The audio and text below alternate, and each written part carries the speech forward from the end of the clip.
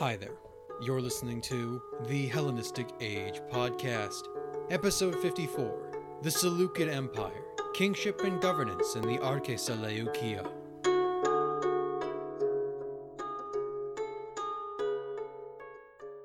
It has been quite some time since we last visited the Seleucid dynasty, our last episode ending just after the death of its second king, Antiochus I Soter, in 261 BC.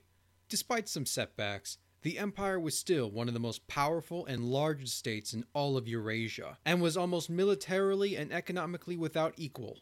But before we resume our narrative, I wanted to spend some time investigating the internal structure of the realm, which by now had firmly entrenched itself into the lands of the Near East and Asia. How did the Seleucids rule while possessing the largest territory and the most diverse population out of all of the successor kingdoms? What were the policies enacted to allow the kings to create an imperial heartland far away from Macedon?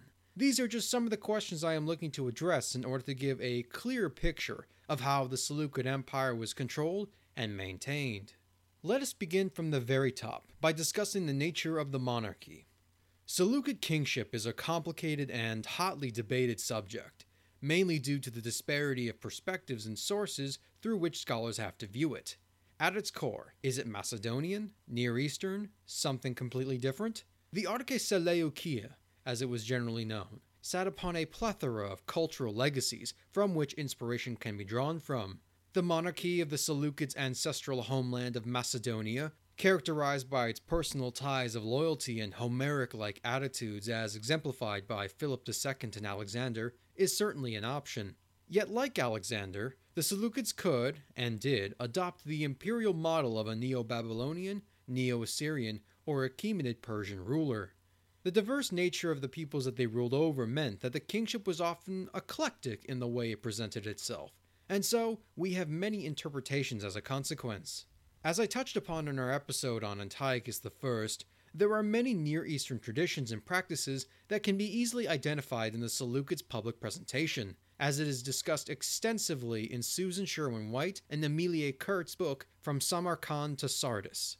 Perhaps it is skewed towards this direction because Babylonia in particular has produced the most archaeological evidence for a non-Greek perspective on Seleucid rule, and Babylon was where the seeds of Seleucid power were sown during the initial years after Alexander's death. The only surviving Seleucid royal proclamation written in Akkadian cuneiform is the so-called Antiochus Cylinder, recovered from the Temple of Izida, about 11 miles southwest of Babylon in Borsippa. We discussed it way back in episode 30, but a cylinder is a barrel-shaped piece of clay, inscribed with cuneiform writing and buried into the foundations of temples and buildings. It is a standard element of Mesopotamian kingship, similar in function and look to the famous cylinders of Cyrus the Great or Nabonidus. This cylinder dates to the reign of Antiochus I Soter during the early 3rd century, marking his involvement in the rebuilding of the temple. The language and terms employed are almost directly lifted from the earlier dedications, including royal titles that are a combination of Babylonian, Persian, and Assyrian, Great King, King of the World, and so on and so forth. Antiochus' wife Stratonice is also described in Near Eastern terminology as bearing considerable political importance. It is an excellent early example of the Seleucid involvement in the traditional practices of their Babylonian subjects, but given that it was found outside of the city of Babylon proper, it also reflects their willingness to take part in rather localized events while couched in imperial ideology. Given that they controlled much of the former Persian Empire, the Iranian element to the Seleucid presentation is also something that cannot be ignored.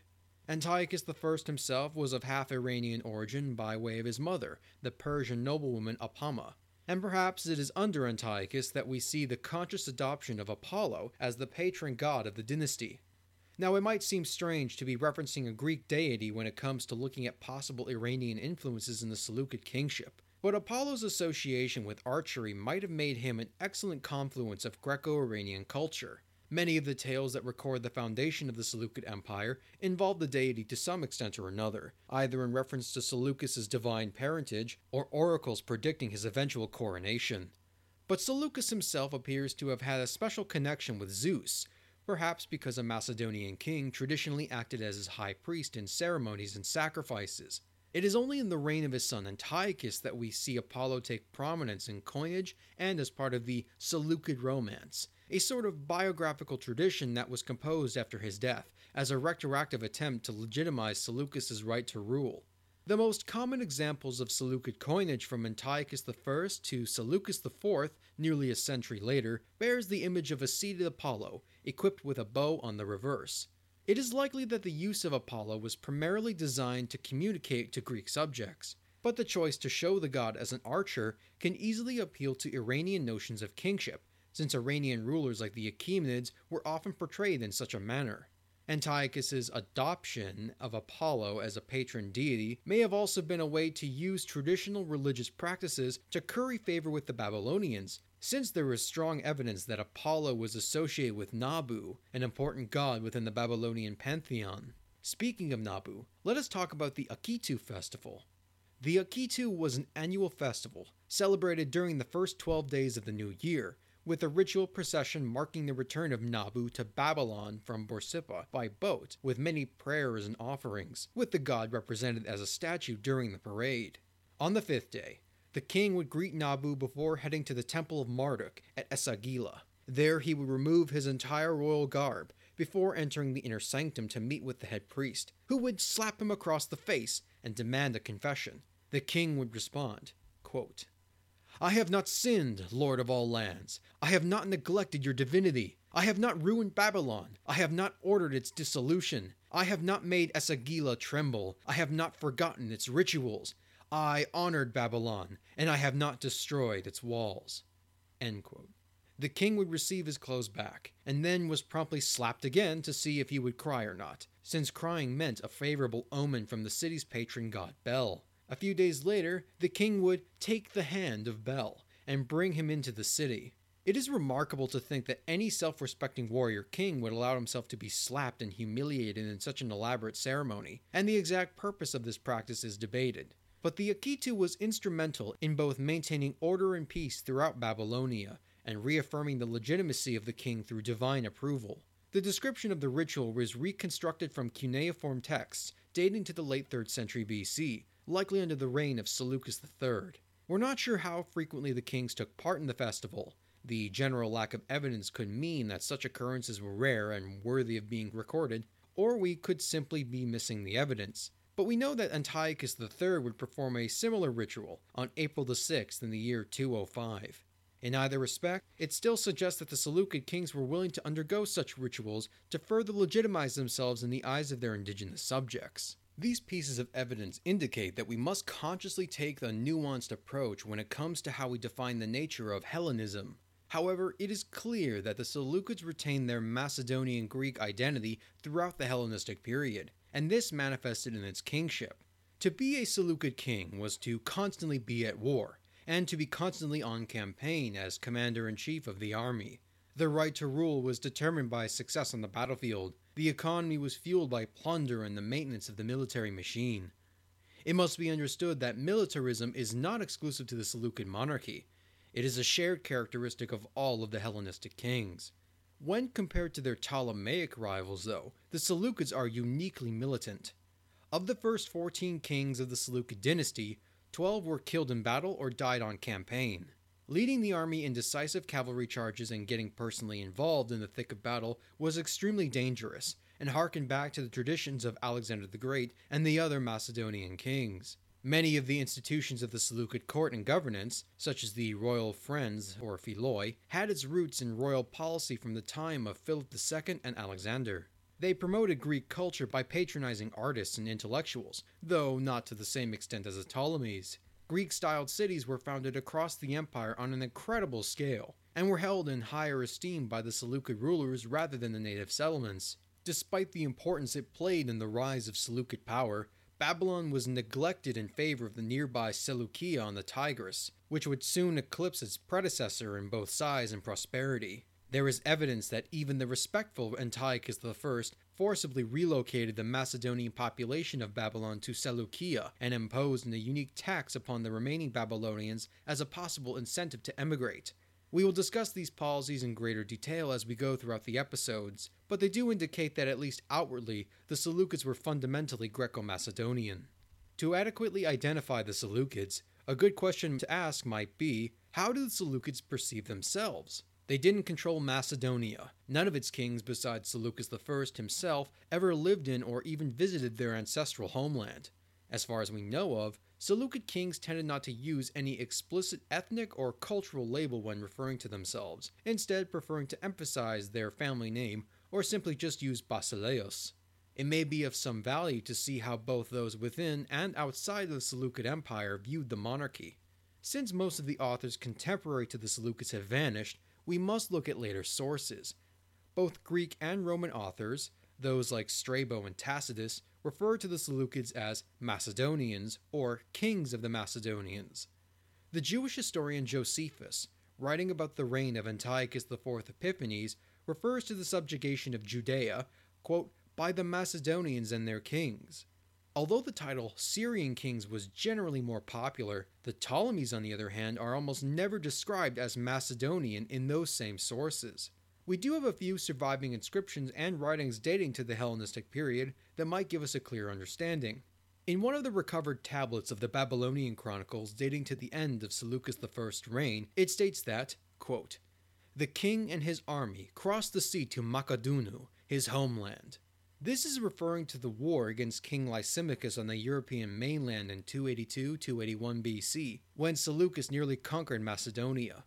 The Babylonians themselves clearly recognized Seleucus as being a Macedonian, but this was at the start of Seleucid rule. When we look at the inscription on the Antiochus cylinder, it is curious that Antiochus I describes his father as being a Macedonian, but does not include himself in that same category. An inscription dating to almost a century later was recovered from a statue on the island of Delos, written by a Seleucid official, which states, quote, this statue of King Antiochus the Great of Macedonia, the son of Seleucus Callinicus, his savior and benefactor, was dedicated by Menippus, son of Phineas. End quote. Menippus' dedication is perhaps the only known instance of an inscription with formal royal titulature that describes the Seleucids as Macedonian, and may just reflect Antiochus' ambitions to conquer Macedonia, which he believed to be his by right of Seleucus' conquests. Still, it suggests connection to some degree despite being separated from their homeland for over 130 years, and likely continued down to the end of the dynasty's rule. In my opinion, the Macedonian element was the most dominant aspect of the Seleucid kingship. However, this does not mean that their involvement in the rituals and practices of their indigenous subjects were just affectations, adopted by the Seleucids out of a sense of pragmatism to secure the loyalty of said subjects. Nor does it mean that the dynasty was incapable of creating something wholly original and outside of the stock categorizations of Macedonian, Near Eastern, or Iranian. Let us now turn to the administration of the empire itself, and see how the Seleucids managed the largest state in the Hellenistic world.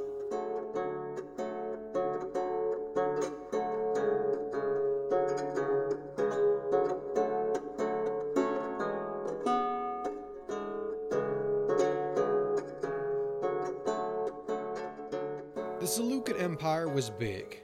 Really, really big. At its greatest territorial extents under Seleucus I and Antiochus III, the breadth of the empire stretched from Bulgaria to Pakistan. It contained some of the most densely populated regions in the ancient world, places like Mesopotamia and the Levant, and possessed an estimated population size between 15 million and 30 million people. To compensate for its elephantine proportions in an era when the fastest mode of transportation is the horse, the Seleucids would have to administrate using a combination of pre-existing institutions and their own particular form of ingenuity. Let us look at the general model of Seleucid administration. Given that the bulk of Seleucid territory was formerly the domain of the Achaemenid Persian Empire, it is unsurprising that they would adopt and adapt the systems of their imperial predecessors. The empire was divided into several regions, termed satrapies based upon the Persian model.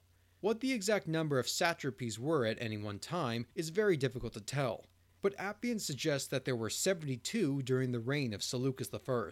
This is likely an exaggerated figure, but it is generally thought that at least some of the satrapies were subdivided further into hyparchies in an attempt to reduce the power of the satraps who governed them, and by extension, the chance to revolt.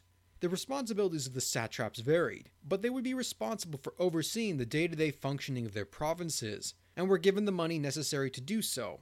There is some indication that they were involved in providing military forces to the king, like the Bactrian satraps supplying more war elephants, though there were also generals that would handle the actual command of the armed forces. It is unclear if they had any involvement with taxes, but there were dedicated officials for such a task.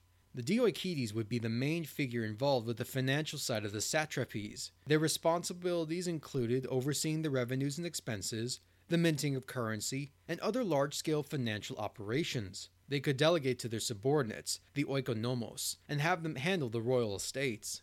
A question has been raised about the ethnic makeup of the satraps and the ruling class in general. From a survey of about 250 known Seleucid officials, roughly 98.5% of them bore Greek personal names, and so we can generally assume that they were of Greco-Macedonian origin. Greek was also the dominant language of the royal court, diplomacy, and administration. Some scholars, like Amelia Kurtz and Susan Sherwin-White, bring up a very valid counterpoint. Just because an individual has a Greek name, it does not mean that they were necessarily ethnically or culturally Greek. Under Ptolemaic rule, it was not uncommon for Egyptian subjects to possess a Greek name that was used for business or legal matters while still retaining their own personal Egyptian name. It is quite possible that a similar phenomenon could have been occurring under the Seleucids, and the names of those administrators don't necessarily reflect ethnicity. It also needs to be taken into account that Greek was not the only language used in official capacities. Aramaic, a Semitic language that was used extensively throughout the Levant and Iranian plateau, would be continually spoken by non-Greek subjects and found on administrative documents and bilingual inscriptions. But the fact that the adoption of Greek names occurred at all suggests that at some level, the ruling body of the empire was either ethnically or culturally dominated by Greeks, and the taking of said names was a way for ambitious native officials to fit in. Within the general framework of the administration lies a rather unique subgroup, not quite hired officials, but certainly allied with Seleucid interests. These are what can be described as local power holders, individuals that operated in the empire with a large degree of semi-autonomy, enabled by the possession of political or economic power. They could be individual warlords in command of a single city, or a family that controlled an entire region. This includes the Attalids of Pergamon, the Frateraka of Persis, and the Diodatids of Bactria. We will discuss the nature of these local power holders in greater detail when we get to the Seleucid narrative in a few episodes, but this arrangement was a matter of Seleucid pragmatism. Oftentimes, these dynasts had many local connections and maintained order within their domains, and the Seleucids were willing to bargain or even outsource the administrative duties in regions that were remote or where the king was unable to be. The exact parameters of each arrangement varied from case to case, and there was no singular Seleucid policy for such matters. So in return for their allegiance, these local power holders would have several privileges that could be quite surprising. The right to mint money in their own name, the right to found cities, to command armies, etc. The ability to take the initiative regarding any potential crises could prove to be very valuable to Seleucid interests, so long as the dynast's goals lined up with that of their benefactors.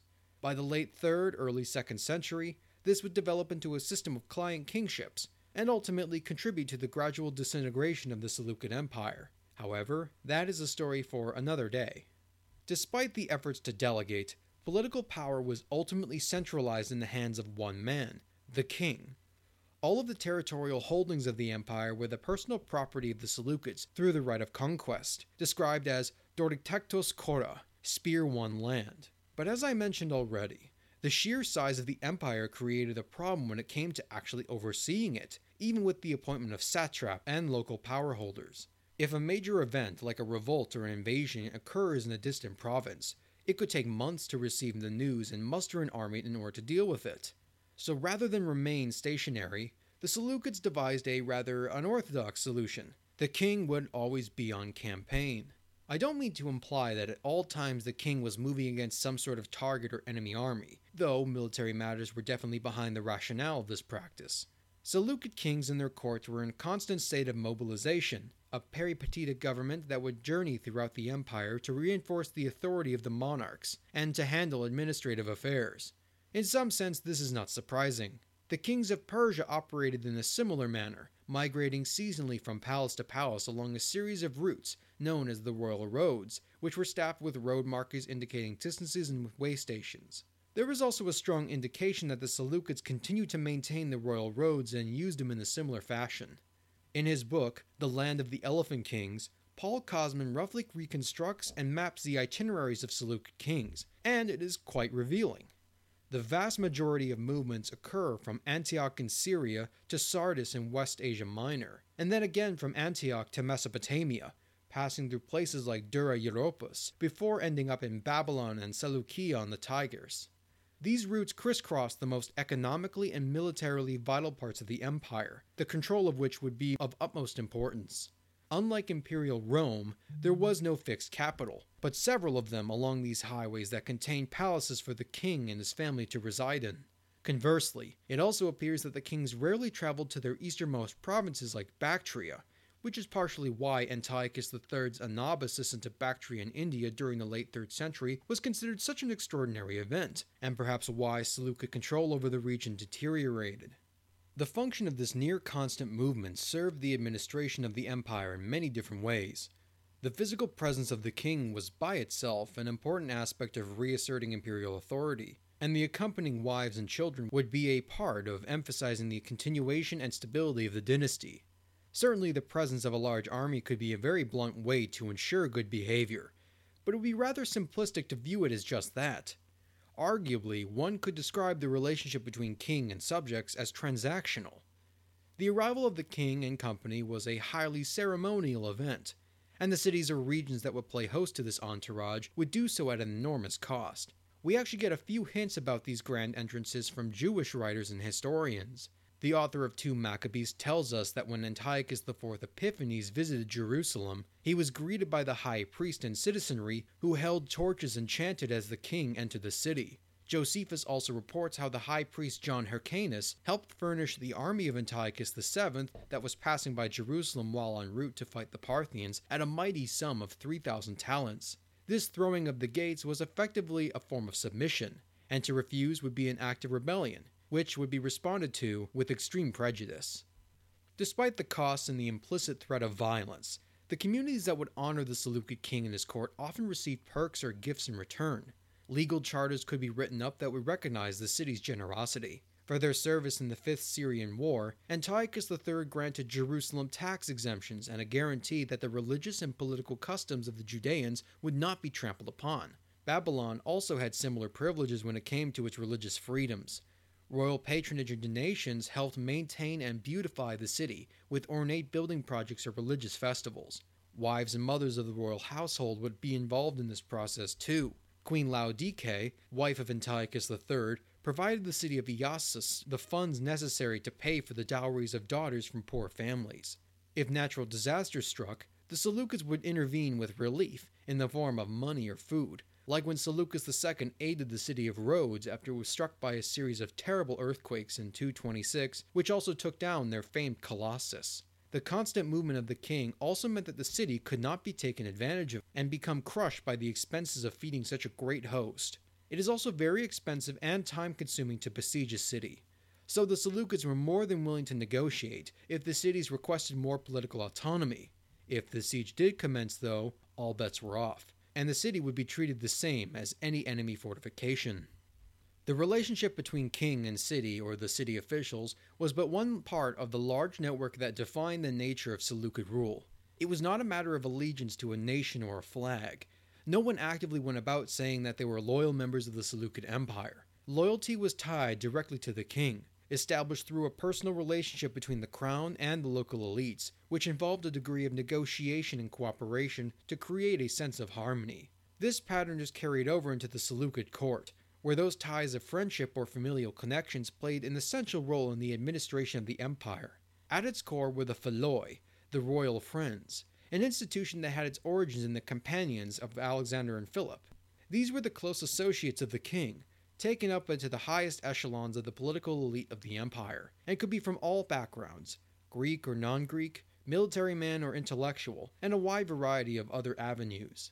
Like with the hetairoi, it was also common practice for some of the philoi to be taken from a group of pages that were raised alongside the young prince, or were actually members of the royal family. As Seleucid court culture developed, a hierarchy emerged along with it. First friends, highly honored friends, etc. A council of these philoi would meet to help advise the king, each giving their own opinion before the matter would be decided by the monarch. We have quite a few examples of these advisory roles during the reign of Antiochus III, as recorded by Polybius, who may have relied on official Seleucid documents during his research. Philoi often acted as the representatives of their home region, directly appealing to the king through petitions and negotiations that would earn them statues or accolades from their constituency. They could also become satraps or serve as commanders of the army. Given the size of the empire and the ultimate authority of the king, his court would be subject to a constant flurry of messages between him and any of his delegates on what course of action must be taken. A letter between Antiochus III and his longtime Philoi Zeuxis is allegedly preserved in the histories of Josephus, which indicates the general familiarity and lack of honorifics used between the two parties, along with the types of instructions often given. Plutarch also gives us an anecdote of the frustration likely felt by some of these rulers. Quote, "At any rate, Seleucus, they used to tell us, constantly repeated that if people in general knew what a task it was to merely to read and write so many letters, they would not even pick up a crown that had been thrown away." End quote. The question of whether the Seleucid government was strong or weak has been bandied about for decades, some arguing that the empire was in a general state of decline following Seleucus I's death in 281 until its end in 63 BC. Indeed, many of its institutions had fundamental weaknesses that would threaten the authority of the monarchy.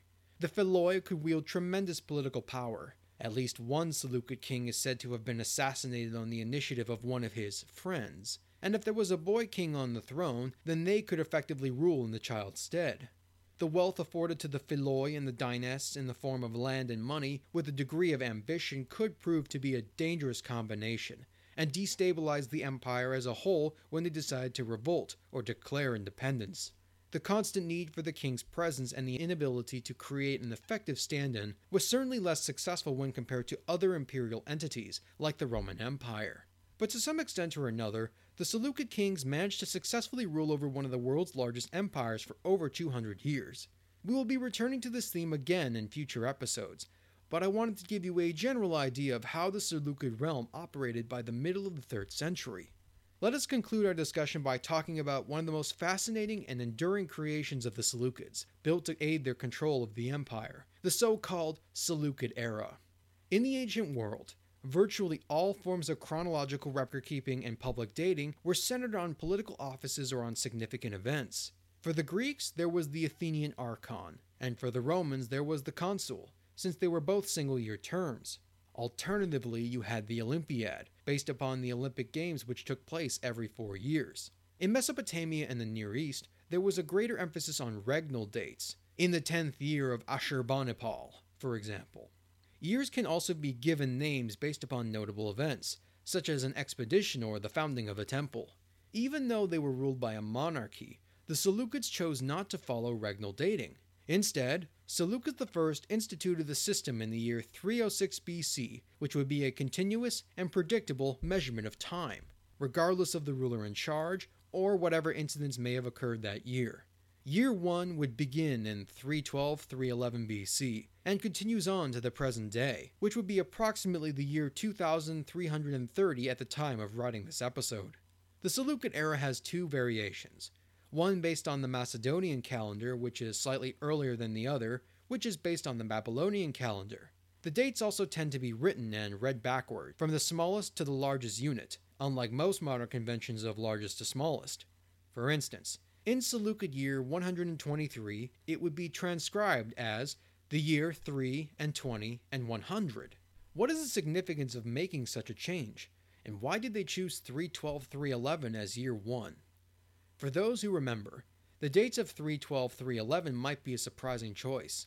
Seleucus himself did not formally undergo a coronation until the year 306, which seems like a much more obvious pick to begin a new era.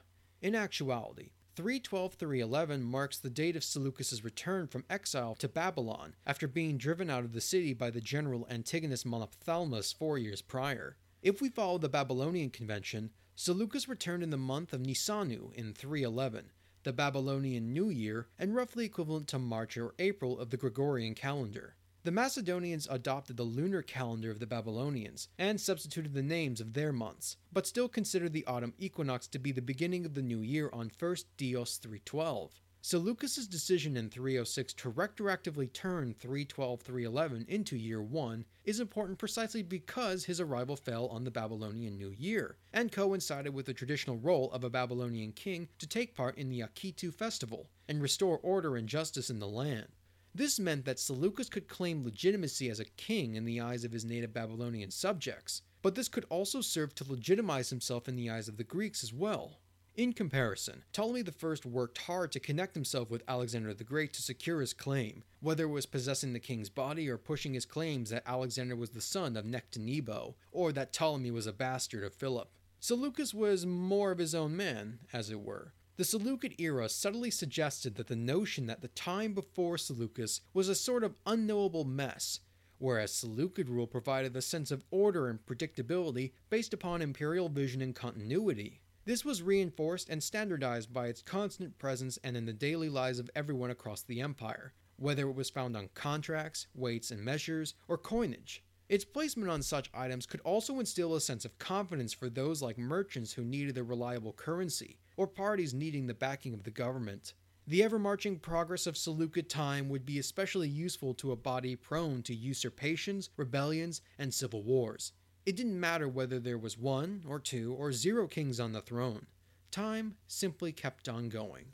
The Seleucid era was the first of its kind, and its resounding success led it to becoming the model for many of the world's calendrical systems that followed. Those like the contemporary Bithynian and Parthian eras, the Christian Anno Domini, the Islamic Hijra, and several others. When the city of Aradus in southern Syria rebelled in 259, they abandoned the Seleucid era, but still retained the dating system starting with 259 as their own year 1. Long after the last Seleucid king was deposed, the Seleucid era would still be found gracing the tombstones of Nestorian Christians who lived in Mongol-controlled Kazakhstan during the 14th century, a testament to the lasting creativity of the Seleucid dynasty.